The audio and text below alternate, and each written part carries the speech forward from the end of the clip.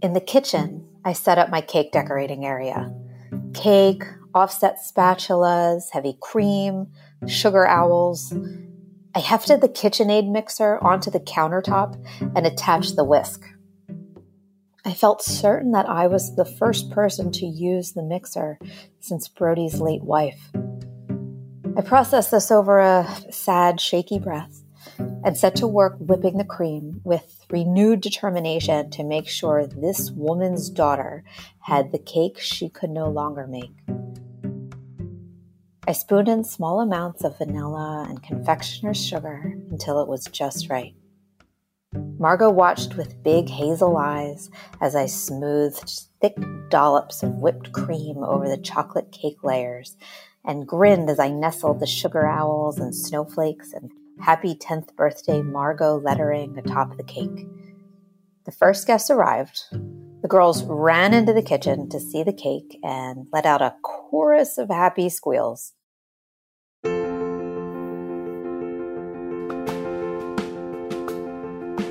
Welcome to My Family Recipe. I'm Aarti Menon, and I'm thrilled to introduce you to this brand new podcast from Food 52 and Heritage Radio Network. We all know that good food is worth 1,000 words, sometimes more. So in each episode, we'll delight in a much-loved heirloom recipe and hear the delicious story behind it. Today, I'm welcoming Lisa Ruland, a food writer, a professional baker, and someone I'm thrilled to now call a friend. Back in December of 2020, Lisa published her column of My Family Recipe. 6 years earlier, in 2014, her husband Eric passed away in a tragic accident. Lisa writes about how chocolate cake, a festive treat if there ever was one, brought about unlikely healing through grief. It's an essay that, as the reader said, traverses a spectrum of emotional experiences, ranging from unspeakable tragedy and life-altering grief to remarkable resilience, recovery, and hope. As readers, and I'm counting myself as one, we cried, then smiled, then wanted to make the cake. Welcome, Lisa.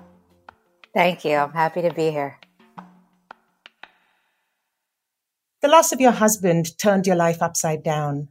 And for a time, it also really changed your relationship with food and cooking. Can you tell us what your relationship to food was before this trauma and how it changed in the aftermath? Yeah, I had never really experienced grief prior to my husband's sudden death. And at the time, he and I were both great eaters and shared meals together, enjoyed going out to eat.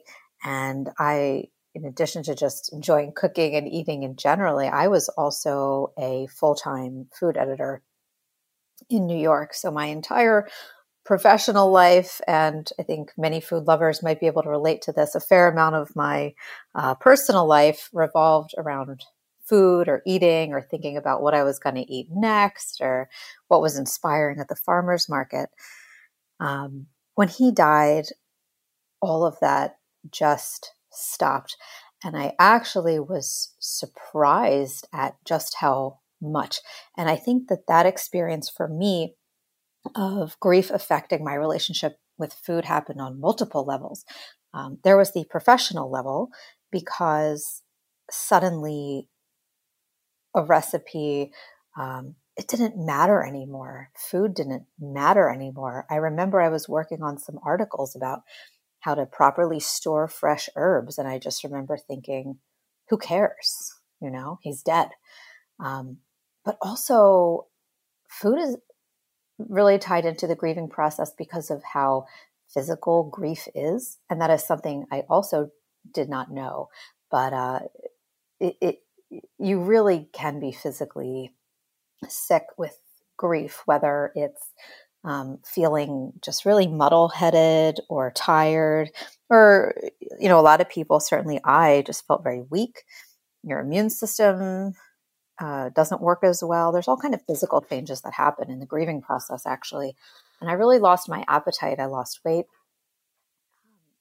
And it was really kind of remarkable. And it took months before I was able to work back into my love of food and eating. One way that you found support was by connecting with Brody, a friend of a friend who was going through a very similar experience. You write about swapping notes on insomnia, but also having a friend to talk to about ordinary things like books and movies. What did it mean to you in your grieving process to connect with someone who could share the experience of the loss of a partner? I think it was as or more important than any kind of grief counseling or anything else I went through, because I think a lot of times in life when we go through hard things, we just kind of want someone to get it with us, not necessarily to fix it for us or make it seem okay. You just want someone to see you and to be in it alongside you. And I think that the young widowed person community is a special one, and there's more of us, sadly, than you think. But I think there's something maybe that felt a little alien and lonely, especially lonely to me as a young widow. I don't think that's what people typically think of when they think of a widowed person. So meeting Brody, who was going also through his own widowhood at the same time, it was just really nice to be able to just kind of complain together and have bad days at the same time. And then eventually we just, because that wasn't the sum total of us, we also just kind of started talking about normal things too. And so that was also very nice. And in the course of that, I learned about his daughter, Margot. Yes, I was just going to say, so eventually you met Brody's little girl, Margot, and Brody, I guess, who by now knew that you had previously been a pastry chef, asked you to bake her a birthday cake. And you decided to use your mother's recipe for a chocolate cake and put a whole lot of love into the decorations for Margot. Tell us about why you picked this particular cake. Well, I think there are two reasons I picked this specific cake. Oh, three, actually. One is Margot wanted a chocolate cake for her birthday. But then the question became, well, which chocolate cake am I going to bake? And out of all the cakes in the world, the one that I immediately honed in on was my mom's chocolate cake for two reasons. One, I really was still very shaky with my cooking and baking. As someone who used to craft fairly elaborate wedding cakes, I had just kind of found that this grieving process, which was still very raw, just kind of made me feel very clumsy and stupid, and very forgetful in ways. So I didn't necessarily trust myself to bake anything complicated yet. And the other reason is that the whole reason that I was baking this cake for Margot was because her mother was no longer there to bake it for her. And I was very conscious of how important that was. And I wanted to honor Margot. And I also wanted to honor Margot's mother. And in so doing, I decided to use my own mother's cake. And so it was this kind of like bond of mothers that I think I was really drawing a line between. I just wanted to ask you, so as a baker, how did it feel to physically be back at it? For listeners who don't know what grief brain is, tell us a little bit about why that can impact your ability to do something like bake, something that came so naturally to you before. Yeah, so grief brain, I don't know if that's a term that's in a official science textbook, but I think it's kind of just commonly used to describe just the effect that grieving has on not just your emotions. Of course, there's the feeling of sadness, the feeling of loss, anger, all those things, but just kind of this fuzzy-headed fishbowl quality where you're just kind of not quite thinking all the way there. And there's actually scientific reason for that. I've read a very interesting article once talking about how the blood flow in your brain actually changes to go to different places that can support this deep emotional trauma that you're trying to heal from. And as a consequence, certain other areas kind of take a bit of a hit. So I, a lot of times, would just feel very fuzzy headed or confused. I would lose my train of thought. I would be forgetful of a lot of things. And so that all leads, at least for me, led to a great loss of self-confidence in all respects, but especially baking. And so I think the sense of purpose that I felt in this cake, instead of feeling stressful or like pressure, actually felt like an encouragement for me. And it kind of was like a little bit of like wind beneath my cake wings, so to speak. And it kind of did kind of sharpen my focus at a time when I really needed it. So in that way, I think Margot's cake helped me. So Lisa, some years ago, you created the Food and Grief Project, which is essentially a platform for people to share their experiences of food and grief. You yourself have written about it often. In fact, side note, I urge listeners to read a piece you wrote for the Post back in 2018, I want to say, called A Widow's Food Guide to Grief. Very, very poignant piece. How do you view that power of food to help us sort of process our emotions, be a marker in our lives, and help us better tell our stories? I think food can serve so many important functions, specifically in grief. It is a way to nourish us, physically nourish us at a time when we just are feeling so weak and so sad and so maybe incapable of nourishing ourselves well. Having food maybe brought to us or shared with us is incredibly valuable. I also think food serves a really important purpose of connecting us to one another. And it might be an act of love that a neighbor or family member shares, a meal with you as a gesture.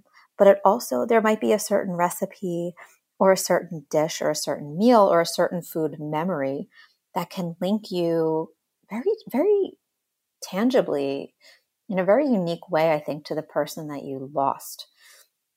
And so for me, the Food and Grief Project is just kind of a platform where people can I have a full list of all of the articles about food and grief that I've ever come across, in the hopes that maybe if someone saw that and it resonated with them, it would help. But also just a way, where people can talk about the food that connects them to someone that they've loved and lost. Elizabeth Kubler-Ross's 5 stages of grief are such a part of our understanding of loss. And David Kessler, who is an expert on grief and loss, had an additional stage of grief to add after working extensively in the field. And that 6th stage or step is meaning. How have you, through food and your new family, found meaning through your immense loss? I think David Kessler's wonderful. I actually had the privilege of attending a grief seminar with him several years ago, and I just took so much from it. In terms of finding meaning in my loss, I do think that one of the good things that has happened through my grief is finding a way to help other people in theirs. And that is a skill, if you will, that I otherwise wouldn't have had. And so I do find meaning in the ability to kind of put my vulnerability and my experience out there, just because, like I said, I do think it's helpful sometimes just for any of us to feel seen or have someone kind of get it. And so I feel like if I can just kind of put out what I went through, maybe someone could similarly maybe read something and say like, oh, yes, me too. And one thing I've really come to learn from this is that somehow life finds a way of being okay again eventually. Maybe not in the way we ever expected or ever planned, but somehow life can regain a new equilibrium, and it takes time, but your life will continue to always have meaning, and your loss will have meaning. It'll never be okay, but it will have meaning. I think it's wonderful that you say that, because I remember looking through reader comments, and I think that the predominant thing I walked away with was, and if you remember, there's a lot of people commenting in there, people who've lost loved ones of their own. And I remember thinking, in all this, in this fog of sadness, and I still walked away feeling like the thing that readers left with was this sense of resilience and hope. We'll be back to continue our conversation with Lisa and one very special guest after a short break.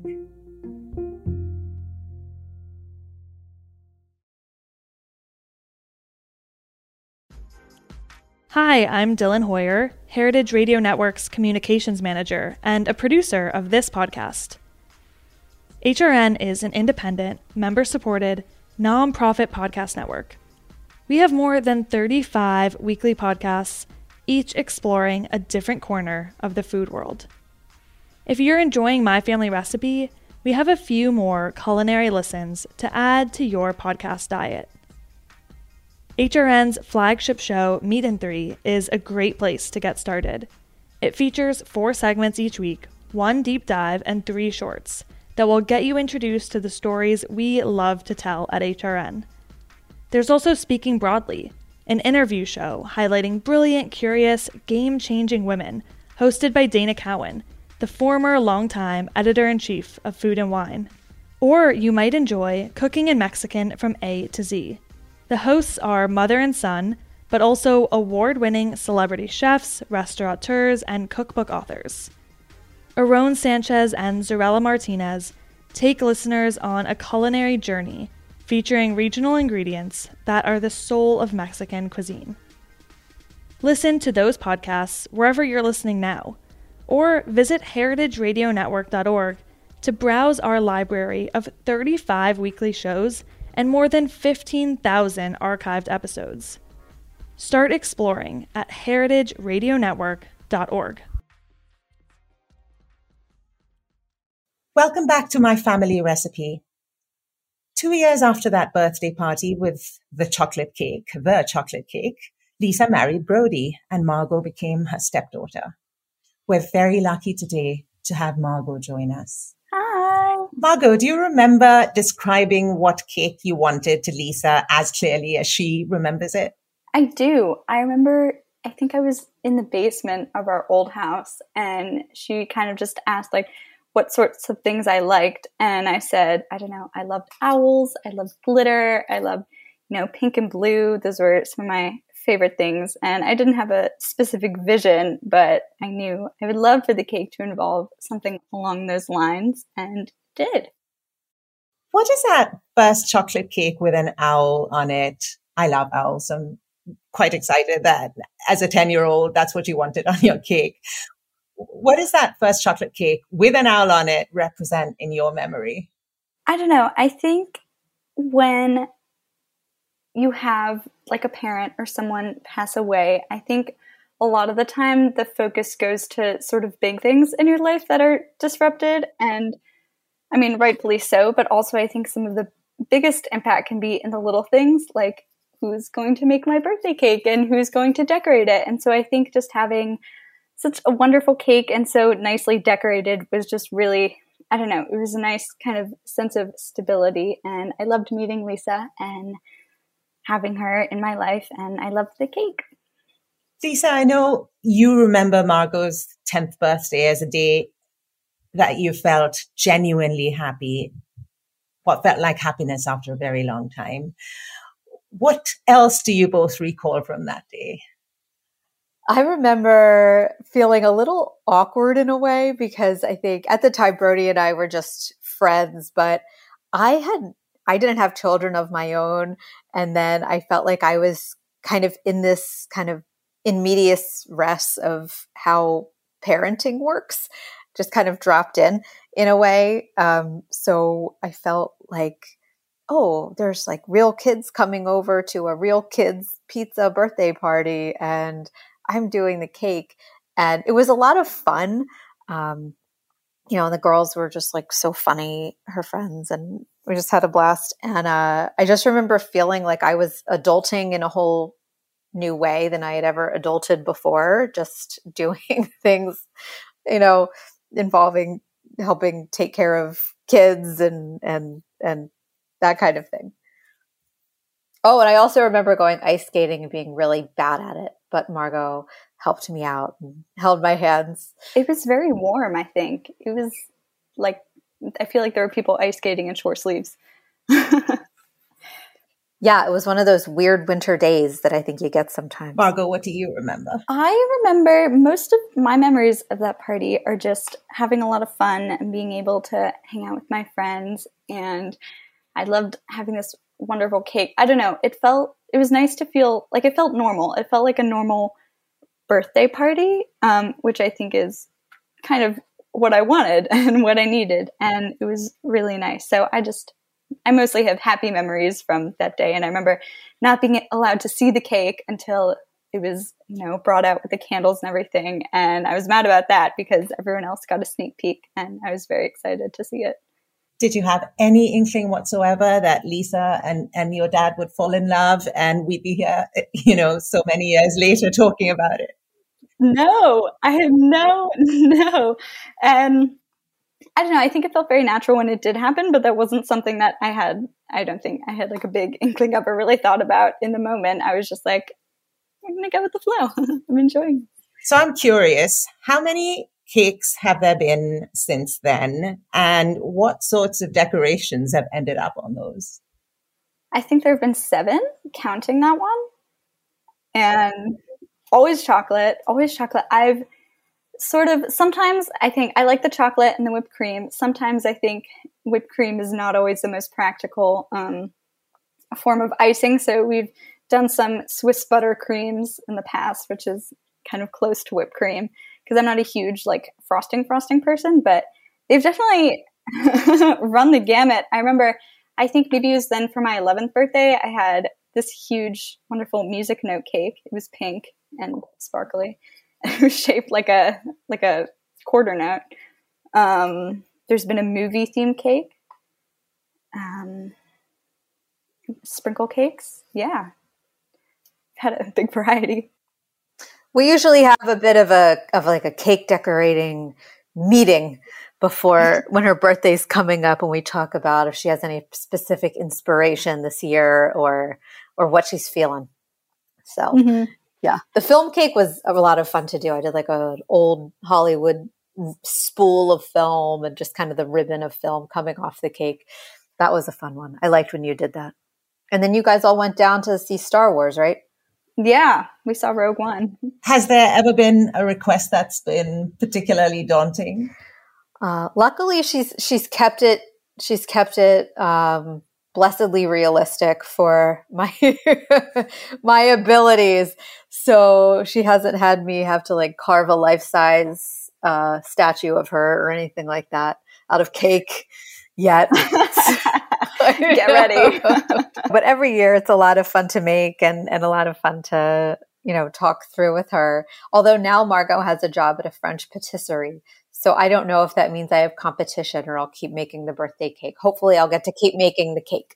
So Lisa, this as we've discussed before, was actually your mum's cake recipe and one that she brought out regularly for your birthdays and other special events. I always say that birthday food can often be some of our most prominent food memories. So I love that you made this cake for Margot on her birthday. But I'd love to ask you, actually, Lisa, what some of your own birthday food memories are. Well, I am going to admit something important, which is actually, Margot knows where I'm going with this. I actually do not have cake on my birthday. Oh, I know, I am a true believer in the birthday pie. So since I was very little, I would always have apple pie on my birthday, and my mom would make me a homemade apple pie. So that is what I have on my birthday. But if I had to pick a cake, it would probably be carrot cake.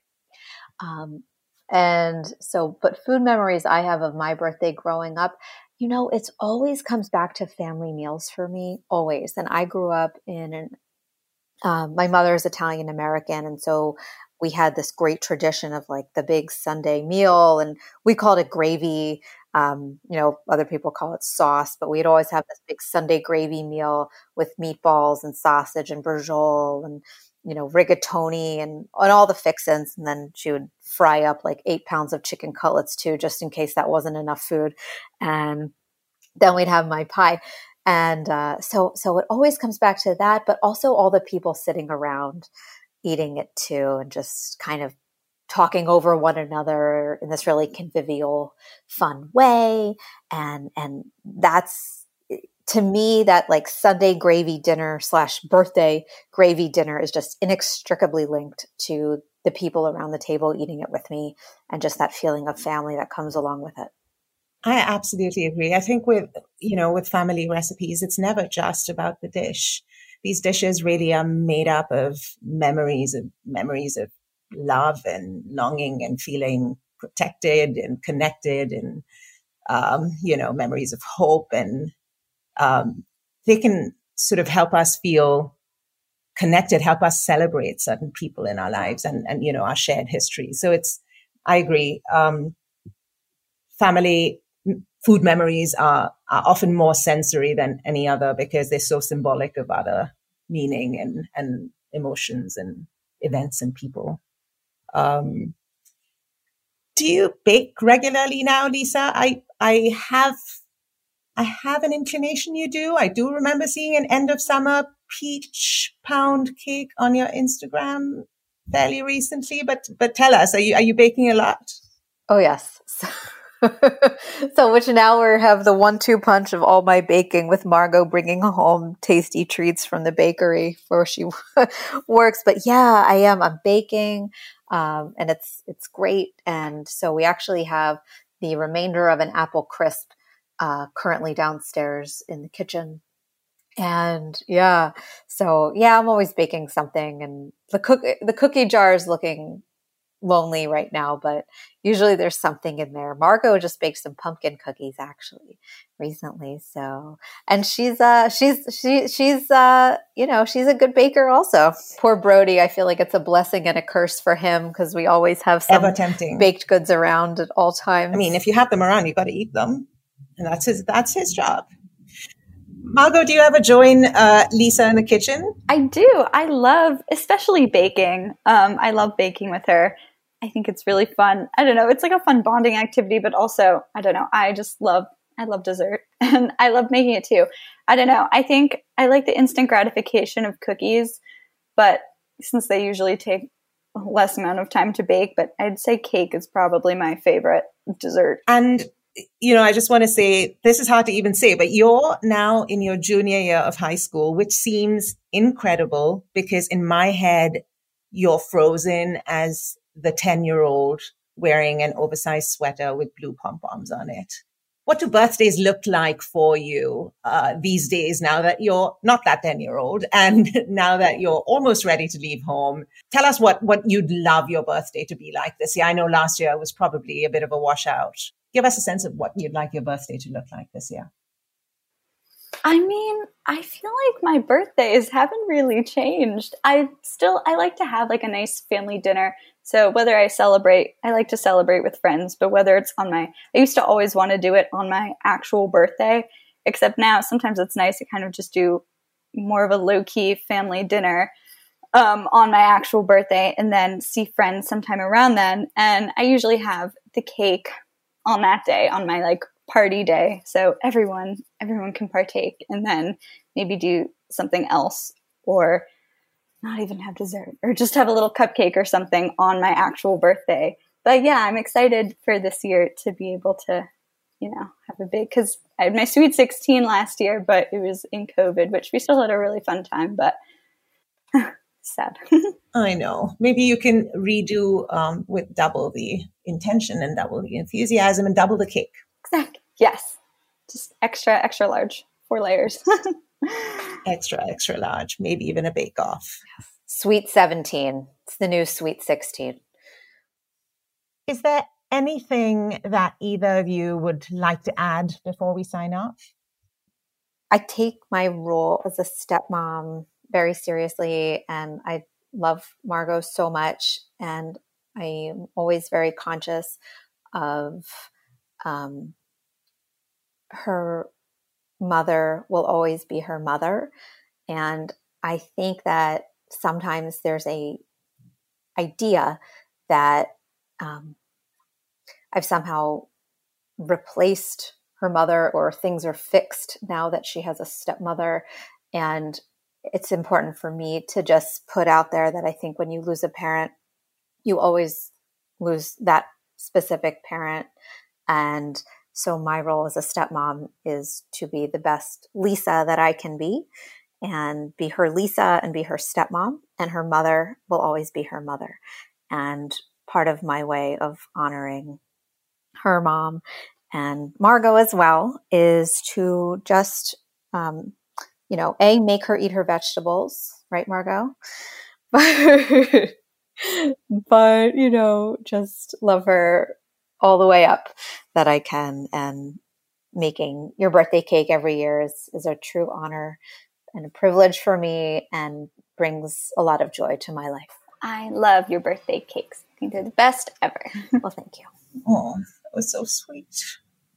Also love that you're still harping on about the vegetable eating on her birthdays, Lisa. I know you mention it in the essay as well. And, you're trying your hardest to sort of make her birthday feast as healthful as possible. And It's just, I just want the balance. That's all. It's a running theme, but Margot's a great eater. She's good about her fruits and vegetables. I like my vegetables. You do. But it never hurts to make sure that you've eaten some that day. That's what moms do.